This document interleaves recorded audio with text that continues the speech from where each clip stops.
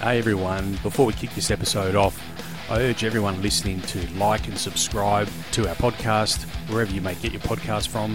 So if you listen to us on iTunes, please give us a 5-star rating, or also subscribe to us on Spotify. And I urge all of our listeners to head to our website, and you can get more than just our podcast from there. We have news stories all the time there. We have feature articles there. So head to tnpmedia.au. That's tnpmedia.au. All right, without further ado, we'll get stuck into the podcast.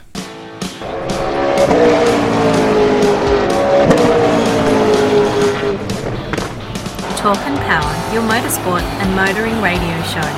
Now on 88.5 FM, The Valley Comes Alive. And podcasting across iTunes and talkandpower.com.au. All right, I'm Nicky Chambry from the Talk and Power podcast. This is episode 176, and I can already see I'm going to have to do some editing tonight. That overlay was terrible. Hey, thanks, Simon. These are the special notes. Anyway, I'm Nicky Chambry from the Talk and Power podcast. I'm here with my co-host Simon Gonzo Travellini, Johnny Alardi way over there, and our other co-host will be joining us in a moment, Todd Brentworth over there. We have some really special guests with us tonight. I'm here with David Priolo, Andrew Priolo, and Jason Priolo as well. Jason is getting some drinks. This is our very special Christmas podcast. Welcome to it. If you're listening to us, we are transmitting, we're not live, but we're recording live, from the Italian Club here in Western Australia. And I would like to thank Sal Vallalonga, Morena Strano, and the entire team down here, Maria as well, in particular behind the bar there, for making it possible tonight. Can I tell you something? That this club next year in 2024 will be 90 years old, and it makes it the oldest Italian club in the world. So there's some great news there. So that's impressive. It is impressive to think, when you think about all the Italians that left Italy and populated the world, to think that this is the oldest Italian club in the world, that is awesome. Anyway, but without further ado, speaking of, we've also got with us as well, he's going to be joining us in a moment as well, a bit later on, Chris Mitchell from the Perth Motorplex as well. So thank you for joining us, Chris. It's great to have you here with us tonight as well. We'll be talking to him. Now, I guess I like to start off with this question with a lot of the guests that I have. Over the years, I've interviewed a few Italians in motorsport. And I would love to know, this is a question for all of you, the three of you, what do you think it is that's inherent in Australian Italians that came to Australia and their children, or them themselves, flourished in motorsport in Australia? What do you think that is? I reckon there was a racetrack in the city of Stirling, probably. You don't reckon it was getting away from the police? Probably. Scarborough Beach Road, probably. Yeah, not sure. David could probably answer that because he's older than me, so he's probably had a bit more experience with where it all started. Mine was obviously my old man, but I don't know. I think he got it from. I think the Italians just loved cars, and it just, whether they wanted to drag race, and then that leads to another thing. They thought the drag strip was the street back probably when my dad was growing up years ago. I'm sure Simon can relate. I think the Scarborough car park was it. Scarborough car park is a good one. But when you think about it, look at all the guys that excel in motorsport in Australia. Like, if you look at the top tier, we've got Daniel Ricciardo of Italian descent, Oscar Piastri as well. And then when you work your way down, like you look in drag racing, and it's fundamentally very well supported by Italians. And it's a question that I always ask, because I don't know, in Italy, was there a passion, or was there something inherent that comes from there that has a desire for cars? I think it might be a word that starts with P, and for each family it's probably different, but ours was Pino. My old man obviously started it all, but no, honestly, for the Italians, I think it's no different than Ferrari. I think it's passion.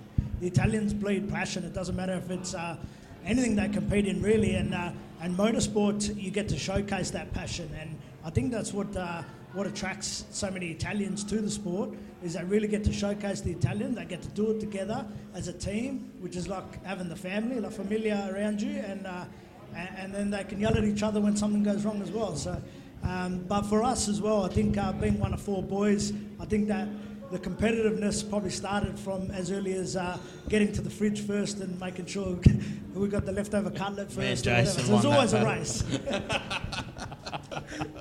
Maybe it's because they were sick of riding goats, and they were good to get some cars, instead of riding horses and goats back in the day, when they saw some cars when they came here. Maybe it was more affordable, but who knows? But I asked Phil Lamartina this question when I interviewed Phil Lamartina, Australian Top Fuel champion, and he answered it very well just by saying, as a child growing up on a farm, that's just exactly what you did. That's how life was. So, it's an interesting question. Well, we'll start with you, David. You're down there. Look, talk us through your recent activities. You speaking of, again, harping on the same thing, but Alf Barbagallo, you're representing Alf. Talk us through what sort of honour that is, representing Alf in especially now. Yeah, absolutely. Look, I've always been a bit of a historian of the sport. I was a race fan, obviously with my dad racing. I was a race fan before I was a racer, and I used to sit there every weekend at Claremont Speedway watching my dad go around, and through that era I was blessed to see so many icons of the sport. We got to see. I didn't get to see Ray race, unfortunately. I'm a little bit younger. I'm a spring chicken, only 19, but I got to see Ray Geneve drove for my dad at the time. That was pretty special. But even guys like Ron Cricky in his prime, Mark Wells in his prime, Shane Murphy, my father David Priolo. It was such a golden era. Michael Figlamini, what that guy did in a race car. So that filled the passion for the nostalgia of the sport and those legends it created. And I've always been one to not let that slip away and really celebrate the legends of the sport. And we did years ago. We did a tribute to John Day with the livery of my car, just to showcase what a legend this guy's put 50 years into the sport. And and the way that all came about is one day I'm washing the race car and I'm thinking to myself, God, I'm complaining about washing one race car. That poor guy has to wash 15 of those utes, and you know what? He brings them down every week, and they're shiny. He's been doing it for 50 years, and he's never won one trophy. So, it was good just to give something back to him. And again with the Elf thing, when the opportunity come up and we could partner with them as a corporate partner of our team, my thing was to build on the legacy of Elf Barbagallo. He was he's the biggest icon of our sport, hands down. He's still the most successful racer of our sport. So let's re-celebrate him. He went and did the V8 supercar thing and sort of went away from the sport for a good period of time. But now he's back. Let's really, let's devote some time to him, and that's why I do the car in his honour and so on. It's a big honour. Like when you talk, let's talk about Alf Barbagallo briefly here. He is the most winningest driver at Claremont Speedway. He actually, listen to this for a stat, he's actually won 79 and a half races. And I looked at that, I said, how do you win half a race? And then I looked into it further. He tied, it was a dead heat with Ray Geneve. That was back in 1970, so I guess, I don't know, but how amazing is that? So yeah, he's one of the most... But who won more fights in the pits? That's what we all want to know. Between Ray and Alf, I think the scorecard on that one was just as much as the feature wins. It's probably 49 and a half hill there. I think the Matters would have taken that one out, eh? Actually, quick funny story on the fights, especially with Matter. Ray Geneve got in a fight with Matter one night, and Tony was, he was a little pocket rock, but he was fiery, and he's coming at Ray. He's swinging the fist and yelling at him. So Ray let him go for a minute, then he just picked him up by the collars of his race suit and hung him on the fence in the pit area. These are some of the stories. We love hearing these stories on the podcast. I really hope Tony doesn't hear that. Oh, sorry, I forgot to finish. Tony had the last laugh because when he was hanging up there, kicked Ray in the nuts. You may wake up next to a horse's head tomorrow morning. So, well, talk us through this year in particular, your preparations for this year. You've got the Barbagallo 8WX car. We're going to get Chris on shortly to talk about the Festival of Sprintcar. But talk us through that, how your preparations been for this big $30,000 winner-takes-all race. Yeah, quite a bit actually. So we looked at doing this race 3 years ago. So this is the third year it's been running in some form. So we started out as honouring elf as a race meeting. The first year paid $7,000. Last year I said to the guys, let's up the ante. Let's make it the highest paying sprint car race in Western Australia, and to do so we doubled the prize money, so we paid $15,000. And then again this year, let's make this thing. We're now one of the biggest races in Australia, so we've taken that to $30,000. So with the great work of Gavin Mygray, me and him collaborate really well. We both think about the same sort of aspects of the sport, trying to push it forward and grow sprint car racing in general, and this race meeting really gives us an avenue to do that. So we're planning on this being our Knoxville Nationals for Australia. In the not too distant future, that's what we aspire to be. It's called the Barbagallo Nationals now. We had a name change. It's an event that goes over the whole week, with incorporating the Cricket Boys shootout the week before. We're going to have camping this year at the track for the whole week. So there's going to be action basically all week. So you could stay at the Perth Motorplex and be entertained, whether it be by bands, hearing from legends, racing, events going on the whole weekend. So it should be great. It's an incredible event. It's almost like Perth's international Festival of Speed. Just 5 nights of racing, just unbelievable. All up, there is $160,000 up in prize money for the week. Am I right? Is that right? Am I right? So, yeah, $160,000. Don't want to oversell it here, but $160,000 up for grabs here. So it's 5 nights of racing, as you said, February 9 to 17. Barbagallo Sprint Car Nationals. There's a midweek Sprint Car Mayhem, and then there's a Cricket Boys shootout as well. Dave, would you say that this is the biggest event in Australia? Probably not as yet, simply because of the history. So the Warrnambool Classic, I'd rate as the biggest race of the year. Yeah. Simply because it's been going 45 years, I believe now. It pays similar money, but it carries the prestige. And how long does that go for? So that's over three nights. So basically they get 120 competitors to that. They'll split the field into 60 cars a night. They'll do their preliminary night, and then everybody comes together for the final. And it attracts big American car counts. There's I think already 12 guys that have put their hand up from America to head over for that. So that's basically what we aspire to, along with the Australian Championship. So I think at the moment we're probably third in the pecking order. Our aim is probably in the next 5 years to take that to the top of the pecking order. But we want to be a little bit different too. We want to be an event. We want to showcase sprint car racing at the best venue in the world. We've got the luxury of doing it at the best venue in the world, whereas Warrnambool's obviously based in a country town. Yeah, they have a great racetrack, but they don't have the luxury of the facility that we've got. So if we utilise that correctly, and the brainchild of the team at the Motorplex, led by Gavin and Chris, the world is our oyster. We just really can keep growing this. I don't know about you, Nick, but I think they've got a great formula. I think it's going to be fantastic. Well, there's people like David who are now whiteboarding ideas as well, and even I don't know if you've had a chance, any of you had a chance to read James McFadden's article as well that he recently wrote as well. Like, what are your thoughts on something like some of the ideas that he put forward? Sometimes this is not popular, but making races finish earlier was one of his ideas. So like the night finished by 9 o'clock, then having a band perhaps afterwards. There were some ideas. James McFadden, a very well-known sprint car driver in Australia as well.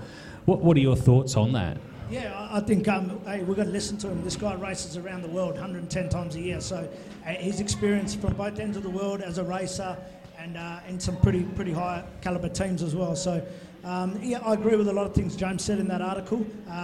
Look, the landscape of the world sport is actually coming to us. We've always been a shorter form of motorsport. We get it done from 6 o'clock at night to 10:30 at night. That's 4.5 hours. Every other sport has changed and adopted to that. You look at cricket, they went stale, they went 2020, and it's revived the sport. football has always been pretty short, so it works, you know. Now, a lot of supercars, I think, are struggling a little bit because that no one wants to go and sit on the grass, you know, for a day and a half anymore and watch cars go around, you know. So our sport impacts short, sharp as it is. Can we tidy that up? Absolutely. I can't see why at our blue ribbon events we can't be sprint cars only, which will be a shorter turnaround and just be pump, action pack. And then it allows for the external stuff, you know, the bands and the entertainment as well. So, I really think that's a great idea. Yeah, no, I'm with you 100%. Hey, would it be right, not talking to you, you brought your son along tonight as well, Cruz, he's sitting down there. I just want to talk briefly about him as well. What a career he's off to. So this year, correct me if I'm wrong, 46 race wins, 75 top 3 finishes, 72 fastest laps. We're talking about go-karting. Cruz is 8 years old? Yeah, 8 years old. What an awesome talent he is. Now, I watched that race, which actually you were commentating. So I was watching that and I think that voice is familiar. That's Chris's voice. Anyway, what a magnificent race. That was for the state titles. Just talk us through that. Yeah, mate, it's been an unbelievable journey, which is why I've scaled back my own racing. I'm just on this awesome ride with him, and it's been so cool to do, you know. He's a young kid with passion, like I was when I first started, and he's been going really well. It's been exciting to see. Sometimes we have to slow him down to go faster, which is cool. But he's had an outstanding year, and we're going to keep pushing. We've still got a long way to go. It's a job not done yet. We're doing the whole Australian karting championship with him again this year. That's really cool. So we're just trying to really elevate his platform that he can perform on. And it just, mate, to be honest, the drives to and from the track, the conversations I get to have with my 8-year-old son about motorsport and about everything about life, it makes it all worthwhile. So, like I said, we've just got to harness in. He's pretty exciting to watch, but sometimes it's to his detriment. He gets caught up in some silly instances. So he might come from 10th to the lead and then try and win by 10 seconds and crash himself out. So I tell him off sometimes, and then the person standing next to me usually says, "Mate, have you ever watched yourself race?" I was just about to say that. He gets it from somewhere, David. Yeah, it sounded familiar. Hey, Jason, while we're talking karting then, we'll move over to Jason. Jason, thank you for joining us tonight. BRM Racing is an Italian kart manufacturer. They've been around since the 90s. Tell us a bit more about the BRM brand. Yeah, so BRM been in Australia for a fair while, since late early 2000s. A guy in Victoria was the importer, and then it was probably 5 years ago. We sort of got back into karting from Speedway just to fill in them extra weekends. We didn't have anything to do, and next thing we've become the Australian importer for BRM, and they're a good Italian brand kart. It's obviously hard karting. There's a lot of karts out there, and obviously karting is, especially the kids, if one goes well, all the other kids want the same kart. So it's taken a little bit to get to the level that we've needed to with the kart. But we've got some good drivers now, and now we're, like with Cruz, last year was our first year on the national tour, mainly because COVID the 2 years before wrecked our years. Sort of we did 1 or 2 rounds and then couldn't go to any more. Last year was the first one on the road, and we literally had 5 karts in the team, and there was literally 1 kart in each class, and that's it, which makes it hard when you're on the national level and you've got a new kart and you're on your own. So, but we went there, we actually won a round of the national series, and then people start looking at us a little bit differently. A little team from Perth up against pretty big taller teams over there, big tents, and they got good support, and there's 10 drivers in each class and whatnot. But we went over there, won a round. We were standing next to a 2-time world champion, So that was good. And then, now it's just gone to the next level. We've got some, more drivers this year. And we've doubled in size for the team on the national level this year. Our local competition's pretty competitive. We actually went to Europe and competed in the World Rock Championship in October and ran in the top 10 over there in KZ in the shifter car class. So we're just getting the BRM just back out on it was 10 years from when it won a national round last time to when we won this year. It just goes to show how competitive it is and how hard it is. And we've got there's probably 4 or 5 supercar guys that still come and race every of the national rounds, and it was good this year. We had the first round in many years we had a round in WA, and Chris was obviously commentating it, and everyone over East said it was the best round. It is hard to get everyone over here every year, just because they don't like travelling. They like to stay within 10 hours of their home state. But, so that was good also to get them over here and run a national round. And, seeing the crowds there on Sunday this year was awesome. Well, it is awesome, and it's good to hear like the team is growing. Talk us through. I deal with Italian companies in Italy every day.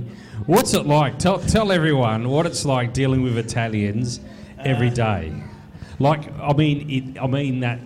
Because they are very sales driven. They're not like Aussies. No. There's Australians are too. Just remember where you are as well. Yeah. No, they're good to deal with.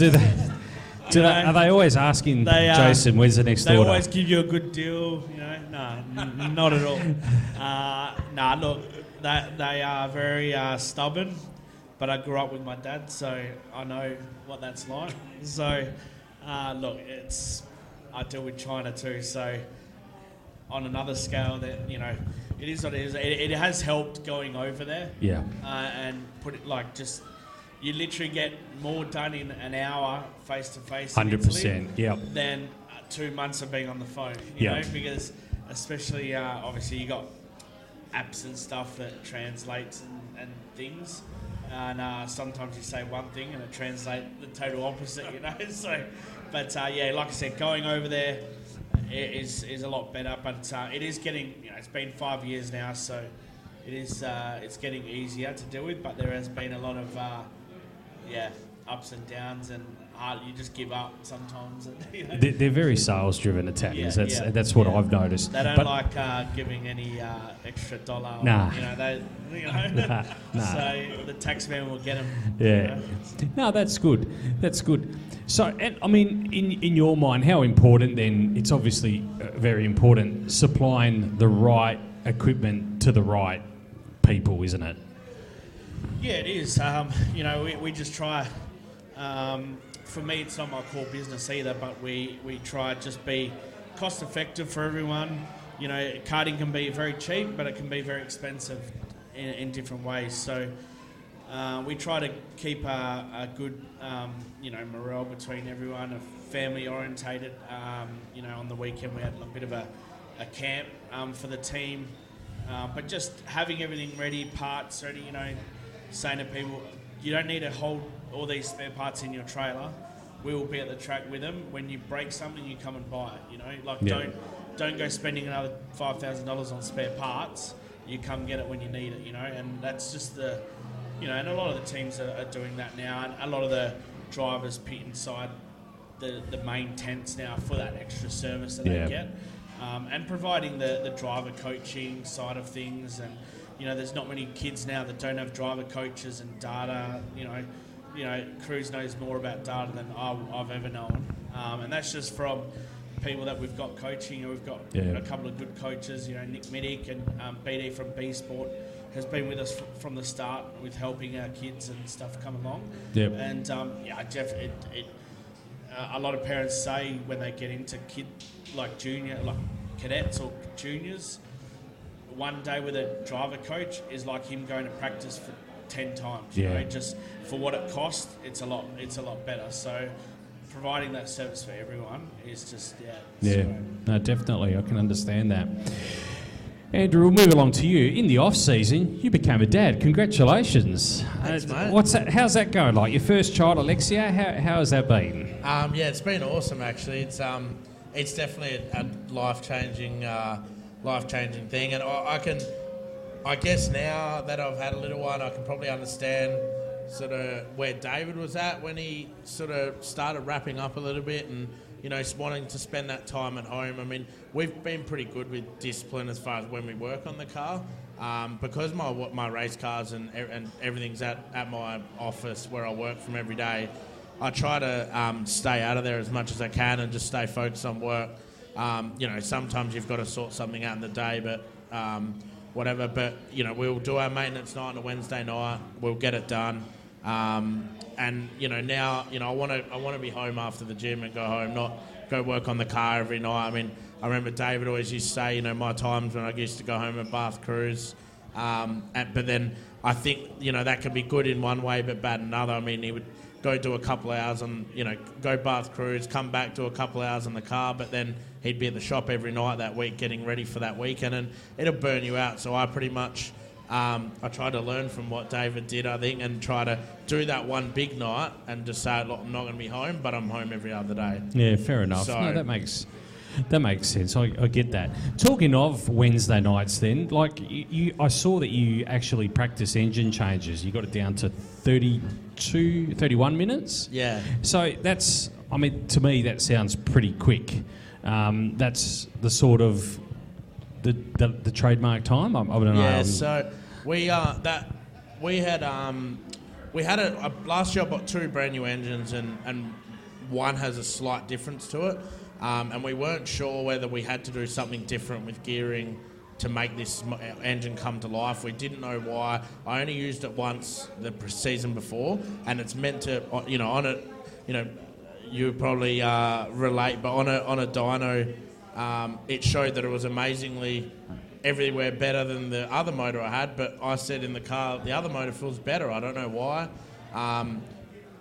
Don't know the reason for it. So we wanted to try this back in the car for qualifying, and then basically I had another 1 or 2 nights I could put of racing on the engine that had to go back to Queensland.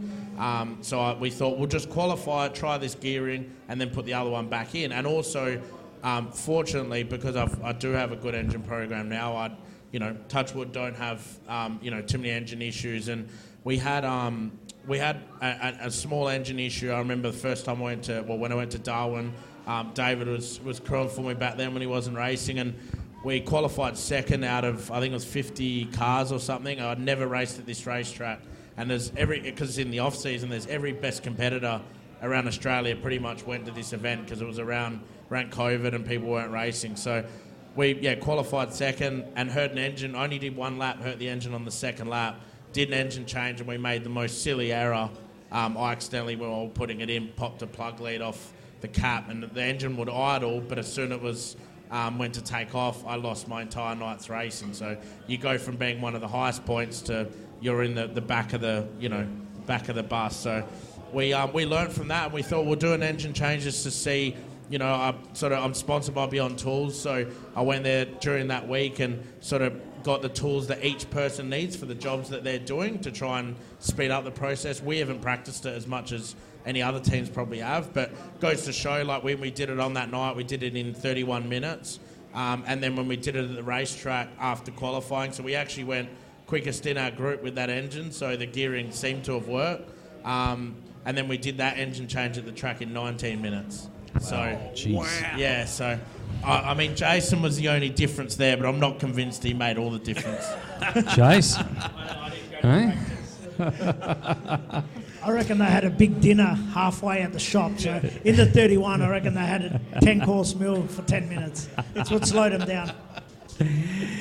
Talking of practicing, I see in your social media presence that you got a fairly strict fitness regime. Talk us through that as well.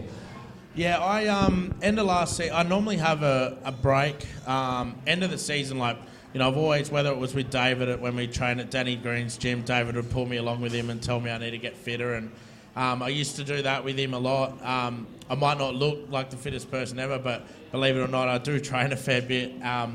And the end of last season, because we knew that we were having the little one coming, I got straight into gym. I think I had 1 or 2 weeks off and started a new training thing at F45, and that's been massive to help my, how I feel in the car and my racing.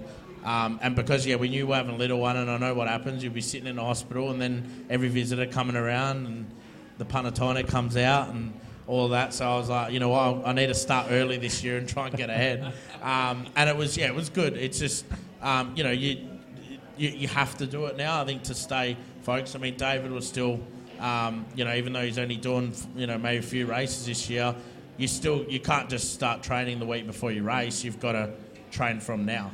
So he'd still be running probably 15, 20 Ks a day. Well, it must be working, Andrew, because actually I heard Carl Langdon in one of his commentary, you're high, wide and handsome. I think he just meant handsome. Okay. But I thought he was talking about his driving style. Well, it could have been. I don't know. Carl Langdon is awesome. So I picked up on that. I said, I'll have to make a note of that. Yeah. High, wide, and handsome. Nick, I think he's working too hard, because apparently he had a bit of a cramp on his last race. Yeah, we've gone from starting on the pole of the race before.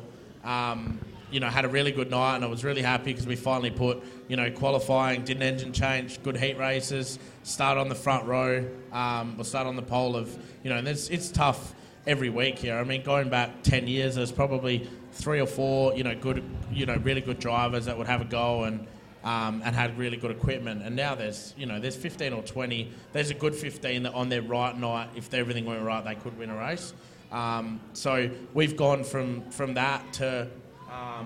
I think it was like 25 minutes last race, and we hadn't done a lap. And then we had an open fuel stoppage, and I was all good. I was just relaxing in the car. And then we've gone to take off, and I've gotten a cramp in my right leg, and I have no idea why. I still got no idea why, because I felt all fine in the car. And then there was a couple of crashes after that, and I tried to call someone over to unbuckle, because they'll class it as a safety thing. And at that point, I had no feeling from the top of my hip all the way to my foot. So, I started driving around on the bottom of the track, and, in the car, I'm going, this is ridiculous. But I knew there was a lot of crashes. I know what happens at those sorts of races, and, you sometimes got to think about, sometimes you've got to finish the race too. There's no point in destroying your car when you're not in position to do anything good. So I think I went in one lap, and I had zero feeling, and I tried to go in close to the wall, and because I didn't know where my foot was, I'm just going off noise, nearly stuck it straight in the wall, and then you're on the brake, and you're not I couldn't focus at all. It was, I wasn't, I didn't enjoy that, especially going from being one of the best cars the race before. But don't know why. And then they were clearing the incidents. I think one of them, there was a crash, and that was when I went to get out, so I'm like, you know what, there's 15 laps left. As long as this goes away, I know I can come through cars. I know I'm better than some of the guys that were still running there. And they literally must have cleared this crashed car in a minute. It was, as soon as I've called someone over, it went yellow. And I was like, how do you clear a crashed car? That never happens. But it was 10:30 or whatever, and I knew they were going to just keep the show going. So, yeah. It's an interesting... We've been talking about sprint cars. For the people that are listening, they probably haven't realised. We haven't actually said that. We're talking sprint cars here tonight. Yes, we are talking about sprint cars. So, there's a lot of things. Talk us through... Chris Nick, did a really... On that point, Nick, I'm pretty sure people know the Priolo name. Yeah, yes, true. But for our US listeners, just in case they weren't... Pretty sure the US listeners... They probably do, actually. They probably do. One of the things I want to talk about, and my wife's going to laugh when I say this, and I said, don't talk to me now, I've got to watch this video on grooving and siping. Do you guys groove and sipe? I done that on the dance floor upstairs at the Italian club back in the day, I reckon. It's, believe it or not, it's a massive part of sprint car racing. I'm definitely glad it's not my job. But it's huge. If you don't... Put it this way, if you're getting a lot of wheel spin and the tyre gets too hot, the tyre will literally just bubble apart if you don't put vent holes in, or people think you groove the tyre to get more grip, on the car. But actually we groove the tyre as well when the track's really dry, simply to let heat out of the tyre. because the tyres won't last. So they've actually come out with a new tyre now, which is going to be coming in next year, which vents more holes through it. So hopefully that's going to help a bit. But So the grooving bit I get, so you're cutting grooves in. The siping bit then, so so on the block, you're cutting little fillets into the block. Grooving, David could probably explain this pretty well, but the grooving's basically, that can help as a wider vent and also for grip. So we will change the angle of how we do it. So if we cut it straight across, it's giving you forward grip. If you cut it on an angle, it's helping you when you're sideways. And then the thin blade ones, they're simply just to vent that block. So it's just basically opens up the block into 2 or 3 or 4, whatever, it's different. Some of the blades, there's 7 blades in a row. We use 2 most of the time, and it just simply helps vent that block. But I'm sure David can... Yeah, so exactly what Andrew explained. So basically the idea of working your tyres is you're trying to control when your tyre's at its most... at its best, at its peak. So obviously the shorter the race, you want that tyre to come on really quickly. You're not so worried about heat, but at the same time, for qualifying, you're going out there on a cold tyre and you're trying to set your fastest lap of the night. So you're really damaging that tyre. So you see it with Formula One, with qualifying, they might only do one lap on the soft tyre and the tyre's done. They get to the last corner and they're like, this tyre can't hold on anymore. Yeah. But yet they can make that soft tyre race last in the race for 15 laps because they might be different tyre pressure. So we can control the tyre as it comes on with our tyre pressure, up or down, and then with the grooving and siping. So if we want the tyre to fire quickly, we might put some of those razor blade cuts you talked about, the siping. So that will help the tyre fire because we've created more sharp edges for the tyre as it skids along the track. But then, like Andrew said, that also helps dissipate heat because as the tyre's rolling over and they're opening up, it's letting that heat trapped from the inside and get out, and that lets the heat sort of get out of the tyre without blistering the block. Yeah, okay. And then in a longer feature, we might open those grooves up and just help that tyre sort of breathe because we don't want that peak to come on too early. We want it to come on later on in the feature. Yeah.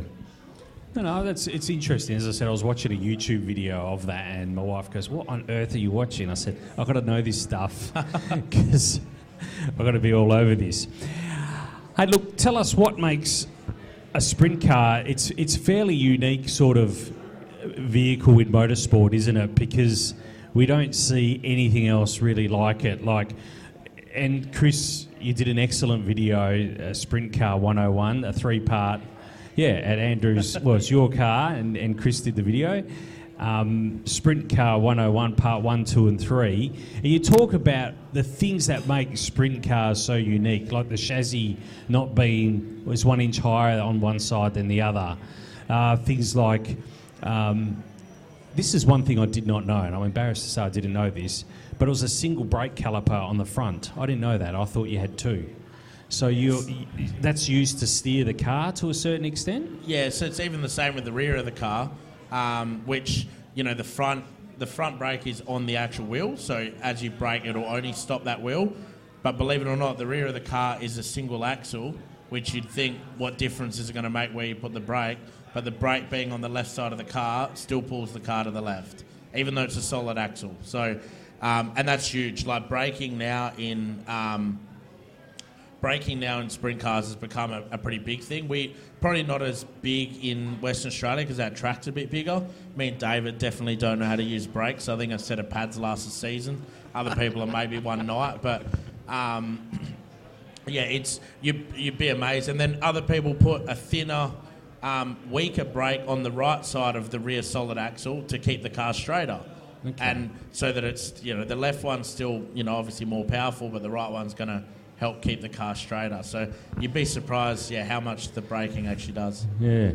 Here's one thing for you, Simon. No data logger, no ECU, no traction control, just power steering. Yeah. That's the only driver aid. That's debatable, the traction control one.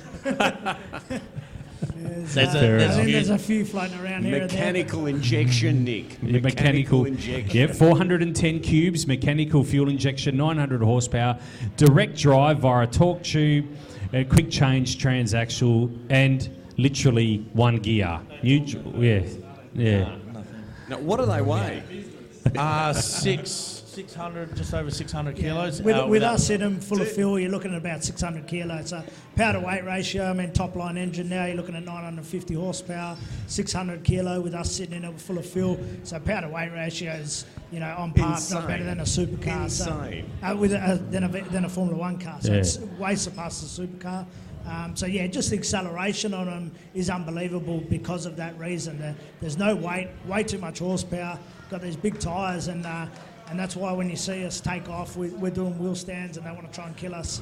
But that's what makes them so exciting. Yeah. Especially now, we spend sometimes half the night, like we'll qualify, which is our basically qualifying now sets your night up. So you put down 2 good laps, and because it's so close, sometimes, I had last year, there'd be like 2 1,000s and you've missed the full inversion, your whole night's destroyed. Had you been 2 1,000s quicker, your night's looking really good. So it's also close now. So we'll qualify always with maximum power. A lot of the time we'll come in and we've got restrictors that go in the intake. We change the fuel that goes in the engine. Some people change exhaust. Even to the point now, some people are taping up the entire air filter to limit any air getting in the engine and just try to simply take power out, because you can't, even a feature race with all that in, on a real dry track, you still don't get past half throttle, three-quarters throttle. Okay. Jeez. 900 horses. Talk us through, I want to just get back, all three of you back in the discussion then. Talk us through the influence of your father, Pino, and your whole family, but talk us through his influence growing up as kids, as boys. It can be good and bad. Obviously, my dad started racing the year I was born, and it's, my dad is probably one of the most passionate people. If it's not at Speedway, it's at golf. If it's not at the Italian club, trying to save his handicap so he can win the next tournament. It's no different to racing, and it's everyone's so competitive, and we've grown up, being competitive as a family, and even now, David racing, obviously, there's nothing I want more than my brother to win, even if I'm in the same race. But if he comes alongside me, I don't want him to pass me. So and he does the same to me. He doesn't race me any different to anyone else. Obviously he generally knows what move I'm probably going to do, because he helped me for a few years and kind of taught me some things. So he probably knows more of how I'm going to race or what I'm going to do or where I'm going to slip up. The competitive nature's awesome between what we do. Yeah, I think the big thing with Dad, obviously, I was probably old enough that I was helping him on the pit crew and stuff back then. But what always stood out with Dad, that I really looked up to and valued was he was always different. He was always looking to be different than his competitor. Let's stand out. He was the first. He brought IKEA into the sport. We're talking a global company into sprint car racing at Claremont Speedway. Well, you were neighbours, weren't you? Yeah, you were neighbours with IKEA exactly back right. in the day. And that all come about, because obviously IKEA was next door to his service station. He would put on a Saturday there'd be chock-a-block there, so he'd have colouring in competition of his sprint car in the kids' playroom with all the balls at IKEA that you all remember. And that was just Dad being proactive. He went over to IKEA and said, look, I've got these colouring in competitions, the kids will love them, let's do it. And that obviously helped build a relationship. And then through his service station, he, again, thinking outside the box, trying to be different, he looked next door on a Saturday and saw all these cars. He thought, God, if only half of them come here and bought some fuel off me, I can start a World of Outlaws team in America. So he walked over there and he said, all right, next week, here's what we're going to do. Everyone that comes over with the IKEA docket, I'm going to give them 3 cents a litre off. And that basically kick-started the discount fuel thing in Western Australia. And again, it was just him thinking outside the square, and in his sprint car racing, he just did it. He always presented immaculate equipment, and I think that's gone on through the ranks. We've looked up to that, so now we're putting that to good use. He was the first West Aussie. He wasn't content with staying in WA and being good over here. He said, I want a new challenge. So went over to Sydney and embarked on a challenge to be the first West Australian to ever win at Parramatta Raceway. Ron Cricky couldn't do it. Elf Barbagallo couldn't do it. A lot of people tried, never could. So he used to race here on a Friday night, jump on the midnight flight. You imagine that, racing here till 10:30 at Claremont, racing to the airport, midnight flight. Every time, everyone knows what time that arrives in Sydney, 6 a.m. You don't sleep. Drive straight out to where the car was, which was 2 hours away.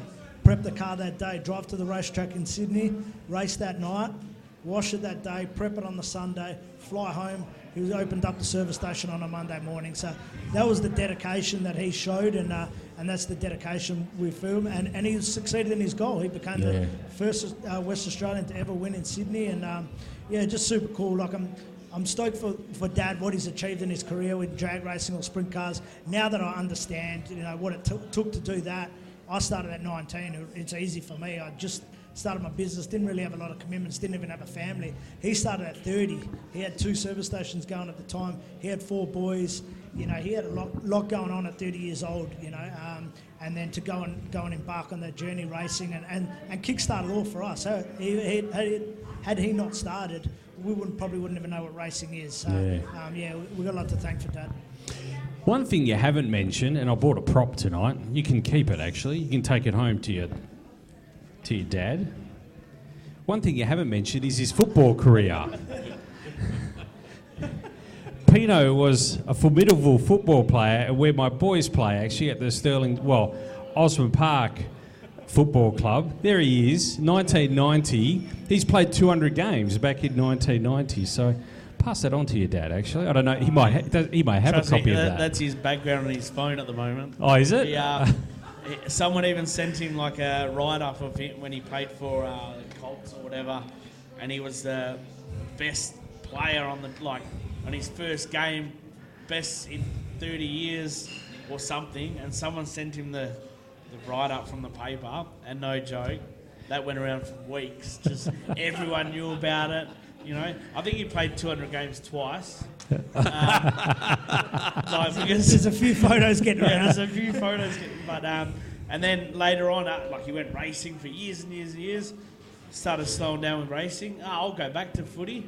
That lasted about a quarter. I think he kicked a goal and pulled a hammy in the same quarter, and that was it. Done the Mortadella strip. I think the Figolaminis got him back there later on in life. I remember that, but it didn't last long at all. That was To be honest with you, that is actually in prime position at the football club, isn't it? Like, my wife's on the committee there, and it's in prime spot down on the football club there. So a lot of people say, we saw your dad in the footy club. Yeah.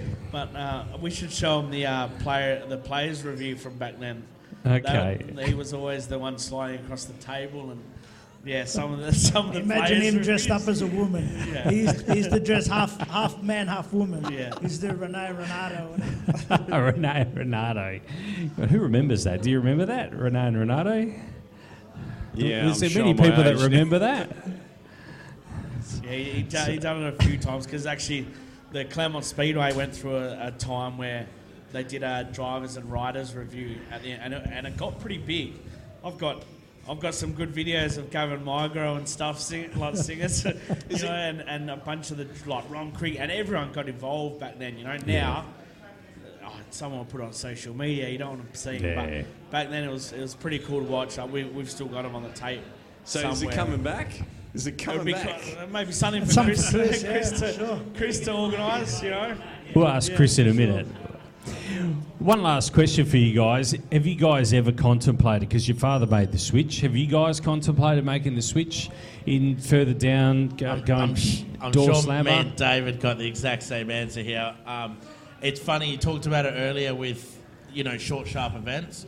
I'm not passionate about drag racing, but I'd go watch Dad and support him, and I couldn't stay there for more than 4 or 5 hours. I think they need to, condense it into shorter, sharper events and what people want to watch. To watch a car and then it doesn't come out for another 2 or 3 hours, and look at little David's boy Cruz. He wants to sit on his phone. They can't pay attention for 5 hours. Back then when we were kids, we used to have to go run to the fence and pick up a tear off and run around a tree. Now they just go on their phones. So it's probably a lot different. I think for me, when I'm when I know my time's up and I finish, I think there wouldn't definitely be any temptation to go to the other side for me. I think the raw passion of the sport, you can't race sprint cars when you're too old, but I think, the fact that you can, I say it this way, in drag racing, you got a good car, good people, you can win or lose, and you can do good things with, a lot of money. There's a lot of people that come into Speedway with a lot of money that, they can't win a race and they can barely get in the top 15, 20, and the fact that I can have a really bad night and start 20th, we had one race a couple of years ago. Heard an engine that I just got back from freshened up, and it was just a tiny hiccup, but we couldn't fix it at the track. And at the time, I was building a new transporter, so my spare engine was at the workshop. And we're like, okay, we've heard an engine. Where's the other engine? I said, it's in the toilet at the workshop. So we've gone, and this happened in hot laps. So your first 2 practice laps of the night, we got no engine for the night. So it's in the toilet in Wangara. So Jason's jumped in Dad's ute, driven to Wangara. I don't know how many speeding fines I probably got, but somehow he got to Wangara, loaded the motor, and back to the Motorplex in 1 hour. Oh, wow. So can be done. And even that night, they were on the way back, and then there was a crash in the race that was before me, and tore the fence down. Like, you know what, we can make it. And he got there, I'm like, there's no point. Once you drop a race, you're starting at the back of the final. And back then the car counts were a little bit less, so I knew I was going to be in the final, and I think I went 24th to 4th that night. So you can have, you can start from the back and resolve a good night. It can go the other way too, don't worry. You could end up hanging the car out of the fence. But funny story I wanted to add on. You were talking about family stuff before, just before we finish up. When we first started, getting into racing, me and Jason, I think I was about 8 or 9 and Jason was probably 10 or 11. So we've, people probably don't realise this, but my dad was racing himself. So any racing that any of us boys did, we paid for ourselves. So whether it was our birthday money or, our communion or confirmation money, that's what bought our go-karts or whatever. So anyway, somehow Jason wanted to go racing go-karts. So I've got sucked in. I probably just had a birthday or something and got some money in. So I got sucked into buying half this go-kart. And it was, Jason's going to race it and you're going to practice it. Anyway, Jason raced it for a while. I think I got to drive it once. And then the car gets sold. And then we're sitting there one night, and I said, it was probably 6 months later, I said to her, Mum, whatever happened to the money? And mind you, we're 8, 9 years old. We're cruisers' age, right? So we're like, whatever happened to the money from our go-kart we sold? And then Mum goes, I don't know. Well, I'll ask Dad tonight. And then we're having dinner that night, and Mum says, Dad, whatever happened to that money? Yeah, you got that back, didn't you? And then Dad goes, well, what we'll do, you 2 boys can have the car trailer, and the car trailer which was used for David's junior sedan racing. And I said, we're like 8 and 10 years old. What am I doing with a car trailer?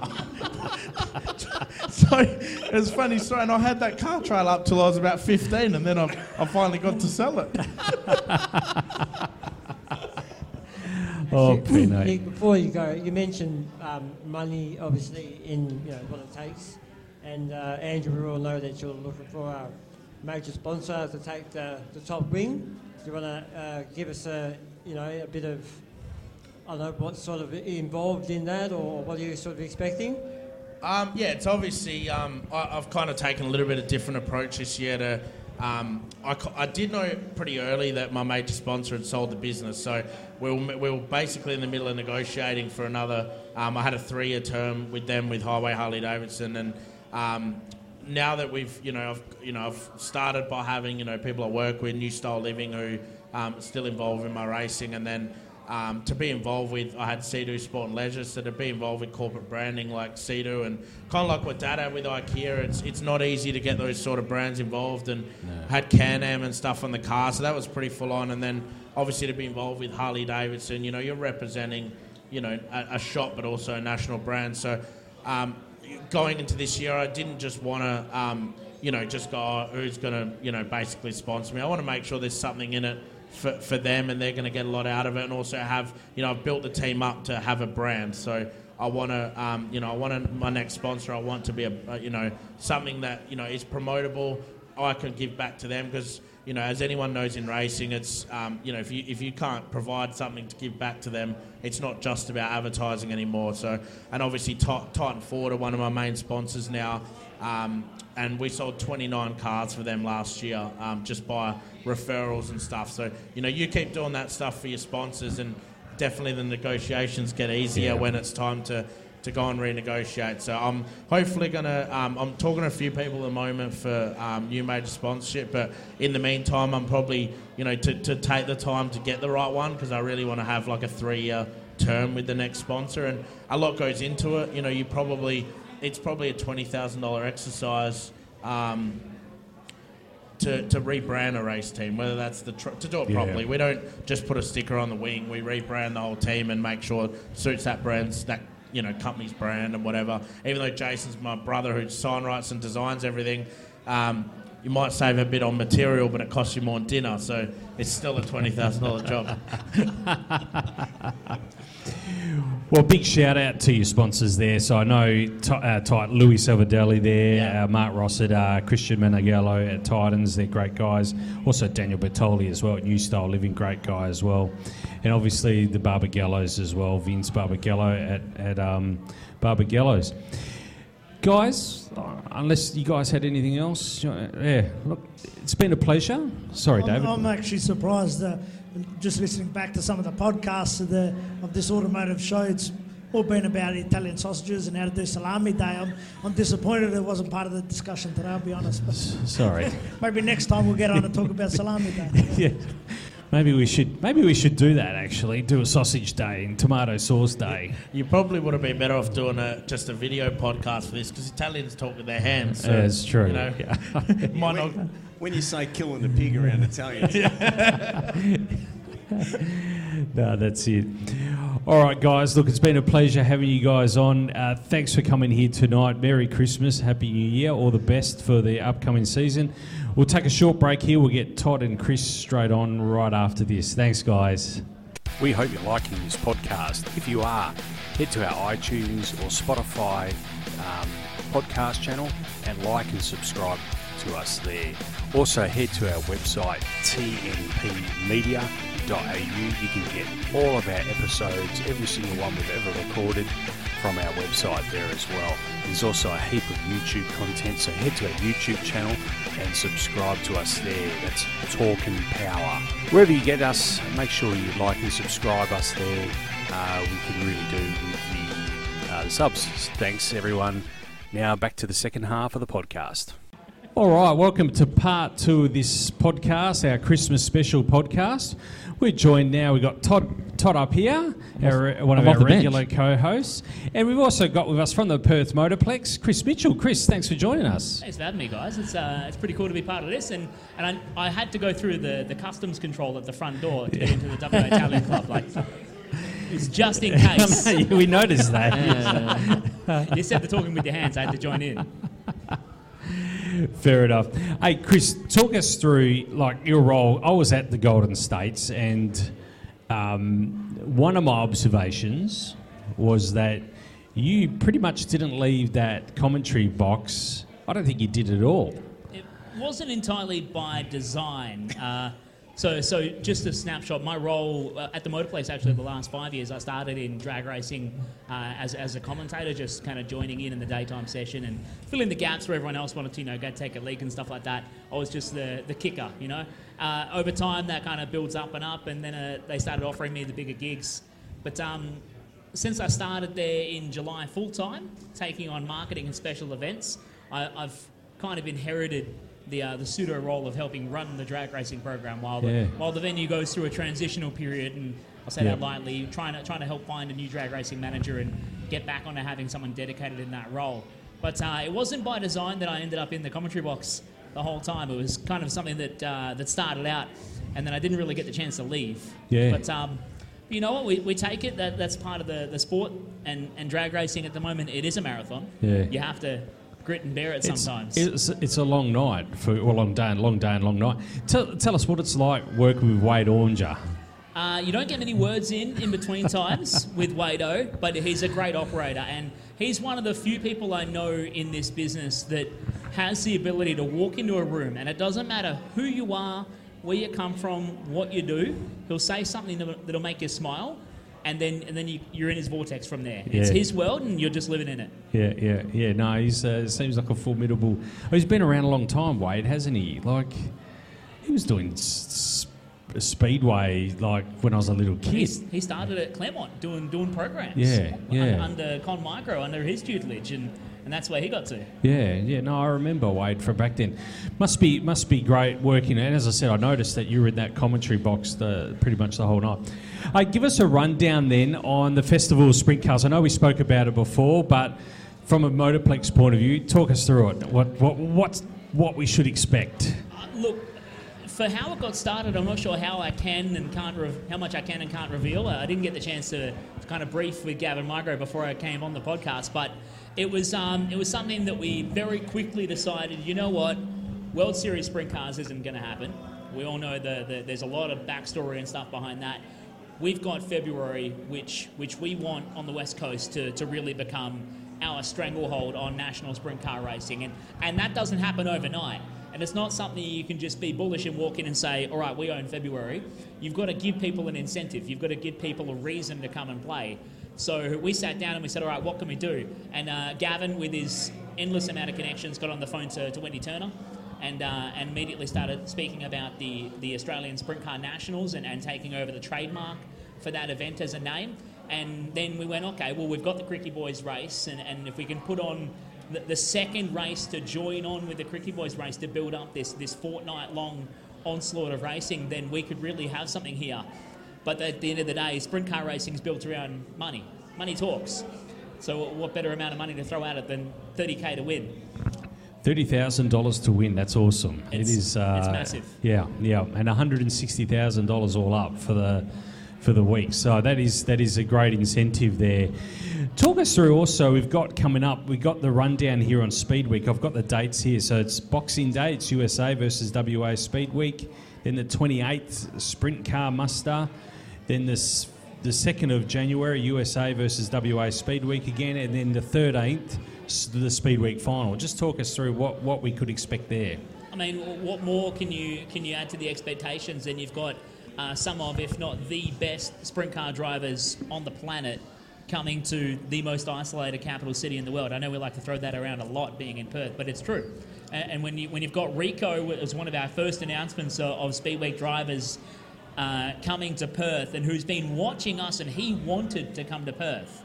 That's the incredible thing about it, is he was really excited, and he is really excited, and he's bringing his own merchandise, he's bringing his own cars. Rico Abreu, just a force of nature in the world of sprint car racing in the modern day, was one of our first announcements. And then we got Brad Sweet coming along as well, not to mention, Corey Eliasson, defending Speedweek champ, Brock Ziafoss's former Speedweek champ. Just those 4 Americans, and I think it's the first time we've got 4 Americans coming to the West Coast to race Speedweek since the 90s, since the Claremont days. So just that in its own is just mouthwatering. Not to mention you've got 2 rounds at Bunbury Speedway as well on New Year's Day and on Jan 6th to break up some of the in-betweens. Yep. You've got 6 rounds of Speed Week across that, big-name Americans coming, and immediately that's generated so much interest from interstate drivers that have looked at what we've got going on, and even despite their own, Clay Per-View Speed Week happening up and down the East Coast and various events happening at T-Bar and through Premier and Avalon and all that, they're looking at Perth and going, you know what, we could send a truck over. We could have a crack at this. Yeah. Because the platform that we've got and the involvement of people like Dean Neal and the work that's gone on behind the scenes to build up our interaction and our involvement with Night Thunder on 7+ and being able to put sprint car racing on national television is just next level. Yeah. The Speed Week that is coming up is not to be missed. It's going to be one of the best of modern day, and it's in the running to be one of the best we've got of all time. Yeah, I remember Speed Week. That's an event that's been around a long time.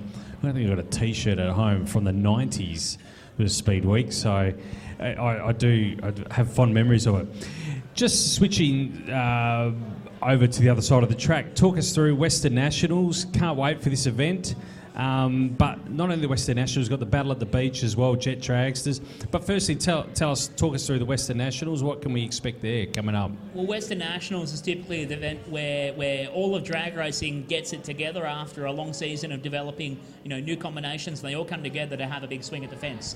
It brings together not only all of your best racers from all over Western Australia, but everyone in the country loves to come to the Westernationals and have a crack. It's been through its fair share of trials and tribulations as an event. It's difficult to come to the West, we acknowledge that. But putting it on with Top Fuel and now the new involvement with the newly formed NDRC, National Drag Racing Championship, at the helm of that, with having Andy Lopez and Nathan Prendergast helping steer that championship to bigger and better things, it's going to be awesome. But it's the only opportunity for fans to see Top Fuel in the year of 2024. That's the big one. That's what we're selling to the people.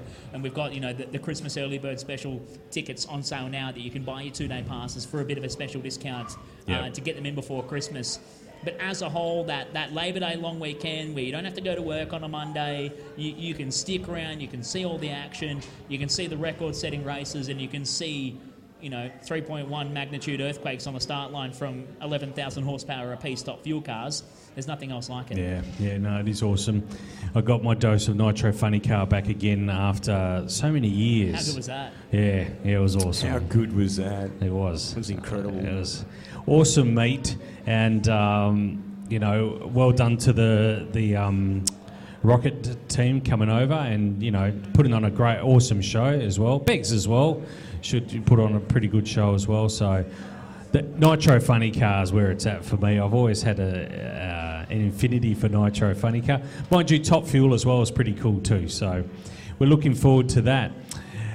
I noticed that there's a gap on the calendar in February. Are we likely to see that one get filled in? The 24th of Feb. From memory, last year that was Street Outlaws. Can I preempt another Street Outlaws coming here? I don't want to let you down too quickly, but we're having conversations about what we may do to fill that February gap. I mean, the season prior we had a gap around Australia Day weekend where we actually put on the Chase the Ace or Chase the 8 competition, which was designed around getting people involved with street cars at a competition level with $8,000 up for grabs on a drag racing format. So we're looking at different ideas, what we can do, various things to get more people involved or put on special events. You never know what's around the corner. And you never know who else is out there that is looking to bring other events to the Motorplex that are not necessarily drag racing, burnouts, or Speedway. And there's lots of opportunities out there, and there's lots of different conversations going on at the moment. Because Perth Motorplex, and thank you to everyone who built this venue back in the day in the late 90s and ultimately opening up December 15, 2000. It's actually turning 24 in a couple of days, the Motorplex. But, to have such a great multi-purpose venue, that there's nothing else like it in Australia, let alone many places in the world. There's a lot of other sports that are looking in at the venue and looking at what they can do in the Motorplex to utilise it, even for things like go-kart racing, where we're looking at what we can do at the Plex. Yeah, okay. All right. So stay tuned. Just my 2 cents worth. You know what I really enjoyed at the Street Outlaws event, and you could do it quite easily, a 6.0 and a 7.0 class, 8 mile. It was awesome. I loved it. I actually enjoyed watching that just as much as the Street Outlaws. But on a prep track, Did they actually race? I remember a lot of negotiating, a lot of hands waving. No, but the 6.0, 7.0 class was pretty cool. So I don't know if anyone else thought the same thing. I really enjoyed there was only 3 cars, Nick. No, the 6.0 and the 7.0, I think there was probably a bit more than that. But I reckon in the 6.0 and the 7.0... Well, I don't get a joke. There wasn't that many cars. No, I thought there was a few. Everything has to start somewhere, right? And that format of racing's been tried already at places like Red Centenats out in Alice Springs, running in a festival environment that's designed to be, a festival of wheels to get people all over the country heading to the Red Centre. They want to put on some drag racing. They want to give people the opportunity to have fun with their cars. But you don't want to get caught up in all of the malarkey and digging through rules of Group 3 your own handicap racing. You just have 6.0, 7.0, 8.0, go racing. Yeah. It's simple. Yeah. Someone like, Jules's car, John over there, who helped build Jules's car, that's a 7.0 car every day of the week, you know what I mean? To the 8th mile. And even the Camry's a 7.0, just about. No. No, we've got to work on the short time if you want that to run simple. Anyway, but you know what I mean. It's in the vicinity. So I don't know. That's just my 2 cents worth. How great was also, just while I got you, how great was it to have J-Mac back as well? Is he back long term or is he back on the bike? It's to be determined with J-Mac, and I keep giving him a bit for it because he can't really make up his mind. But J-Mac actually brought me into the Motorplex to get me my start, and we'd started working together. Prior to that, I met him at a toy car race. That's where my whatever you call a career started in radio control car racing. But I met him out there, And then he called me up one week and said, let's go to the Manjimup 15,000. And that's where I met Wade Aunger, actually, and we went and did motocross racing. I never watched a motocross race in my life and was expected to announce the biggest one in the Southern Hemisphere. It goes pretty much how you expect it to go. But then he decided, why don't we take you into the Motorplex and give you a crack? And shortly after that, he goes, I'm going to go ride my race bike and go get started. And then he kind of stepped away from commentary. So it's been good. It's been really good bringing him back. He brings that knowledge and just the way he uses his words, and he flows on, and he picks up on it straight away. I think actually after being away and going racing for a little while has made him even better in the commentary box. Yeah. It would be hard to give up the racing to do the commentary. And even the other way, I think for him it would have been hard to give up the commentary to go racing. Yeah. Sitting out there in the pits, and you guys have been out there in the pits listening to those idiot commentators going on for hours on end, and they don't know what they're talking about. You just want to climb up the pole and turn the speaker off. But he had to endure that. No, you don't need to do that. There's a little cover down the bottom. Oh, yeah. You just unscrew that and cut the wire. Just get the pocket knife on the box, mate. Flick the wire and you're good to go. But for him to be able to go through that cycle and now come back to commentary and bring that extra insight, I think is really cool. And he's fun to be around as well. He's my mate, so we get along really well. Yeah. No, he's a good guy. And we've had J Mac on the podcast before, actually, talking motorbikes. Not surprising. Riders Advocate Group he was representing back then. So, no, he's a good guy, Jared. Todd, I'll bring you in now. What have you been up to? I know you've done a few coffees and cars. I saw you. I didn't see you, but I know you were down there at the same time as I was. Yeah, that's about it at the moment. Yeah. I did see the Bugatti Chiron, whatever you call it. It's amazing to see up close. Let's just put it that way. I had a chat with some guys from the UK. Seen Through Glass podcast. Yeah, I've seen that. Yeah, it's interesting to see how they tour the world and do things a bit different. The awesome thing was, though, being a podcaster, talking to other podcasters, instant connection. Like we knew each other for 30 years. Talking cars, and they've driven $1 million cars, and here I am talking about my bucket of shit Evo 5, sorry to cut that one out, in the car park, and the guy's like, I'd love an Evo, can I go have a look? And he's walked out past $1 million cars to look at my Evo that's dirty as hell in the car park. And I'm like, my year's made. Like, that's the best that's ever happened to me at the moment. You know what I mean? Did you tell them about the blade as well? You got a blade? Oh, yeah. They couldn't believe it. They're like, oh, what? And I went, yeah. So that's been about it, really. Yeah, okay. So, no, fair enough. Yeah. I know I've seen you out and about, and I know you've been busy with doing stuff. Bit of action at that last classic Cars and Coffee, I heard, Todd? Yeah, and the 1 million people as well. No, I'm talking about the action at the front. No, the action. The guy that got on the trans brake. I was actually sit in the brake. I was actually about 4 or 5 cars down the road, believe it or not. There was definitely a guy that Nothing sat the happened, brake. Okay. No, there was I was there. There's a guy. Anyway, we won't mention names. Yeah, we can't get in trouble because I've got to be nice to those people for now.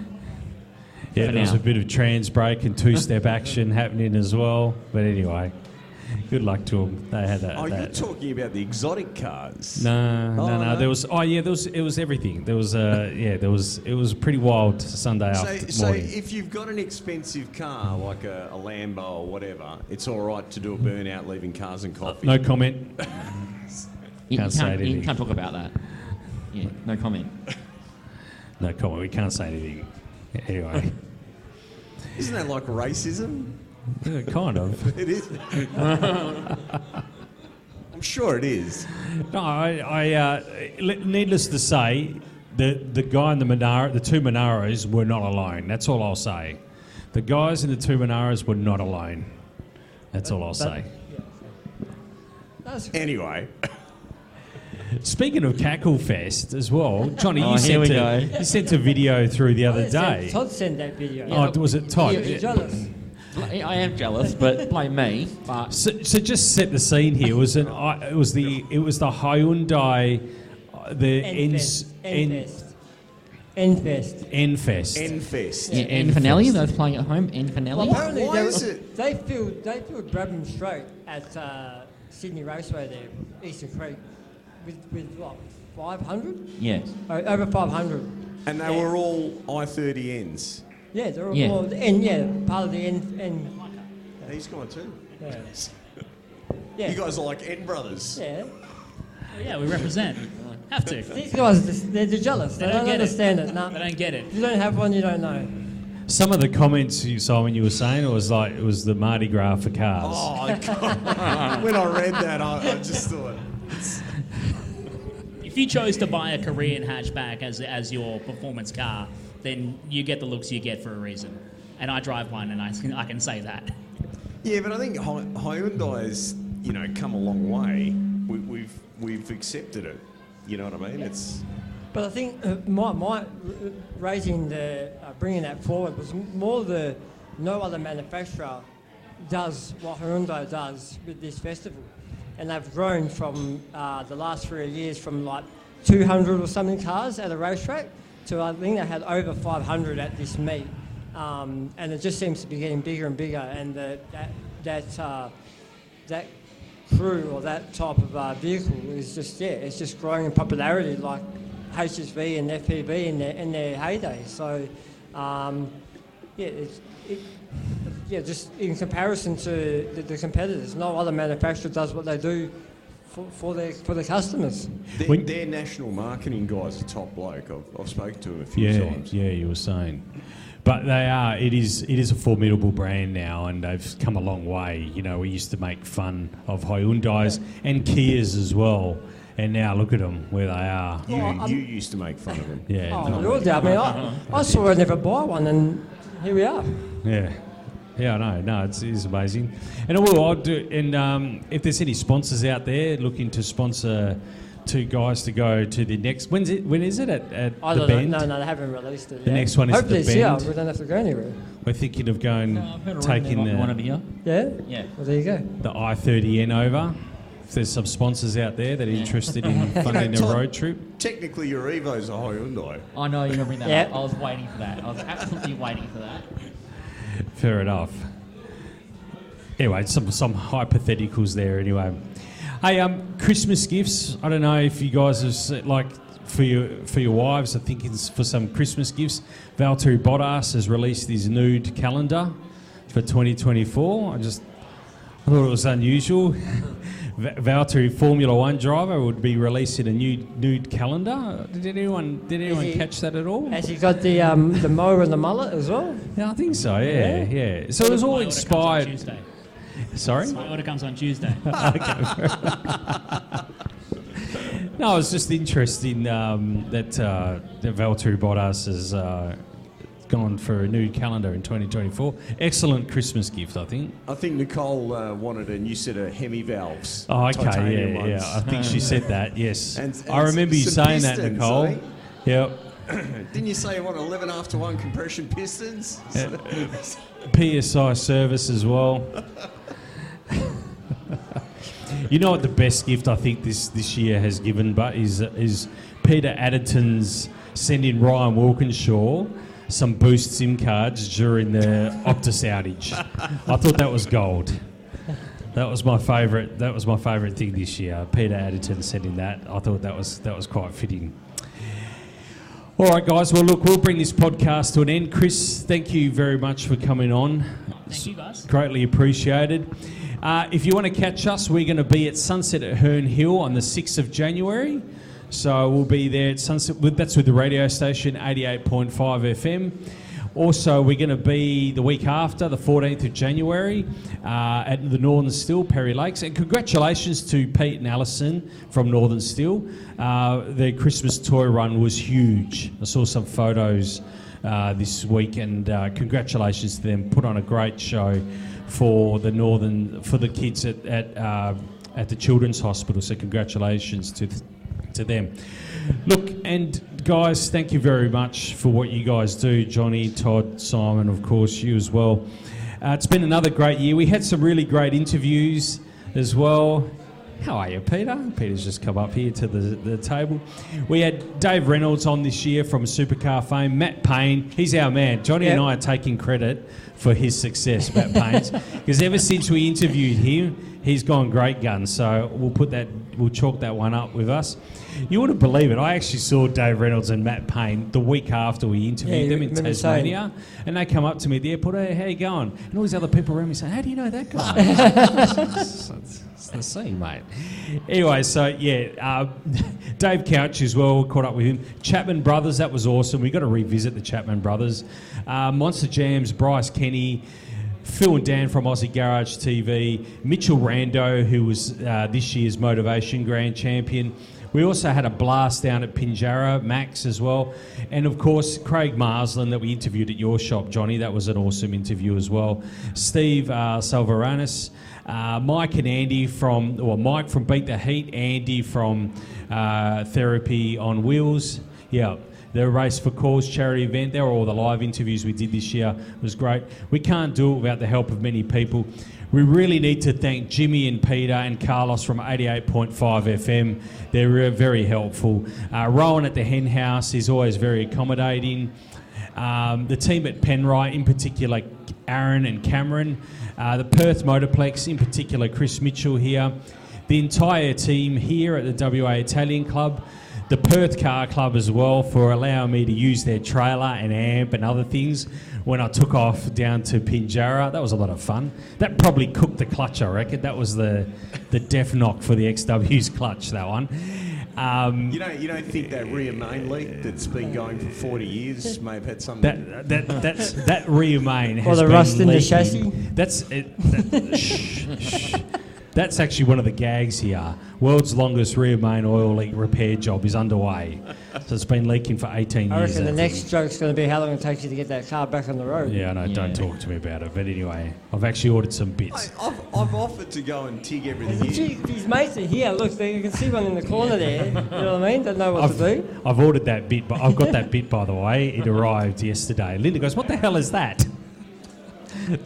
Hey, John. Anyway, now you know.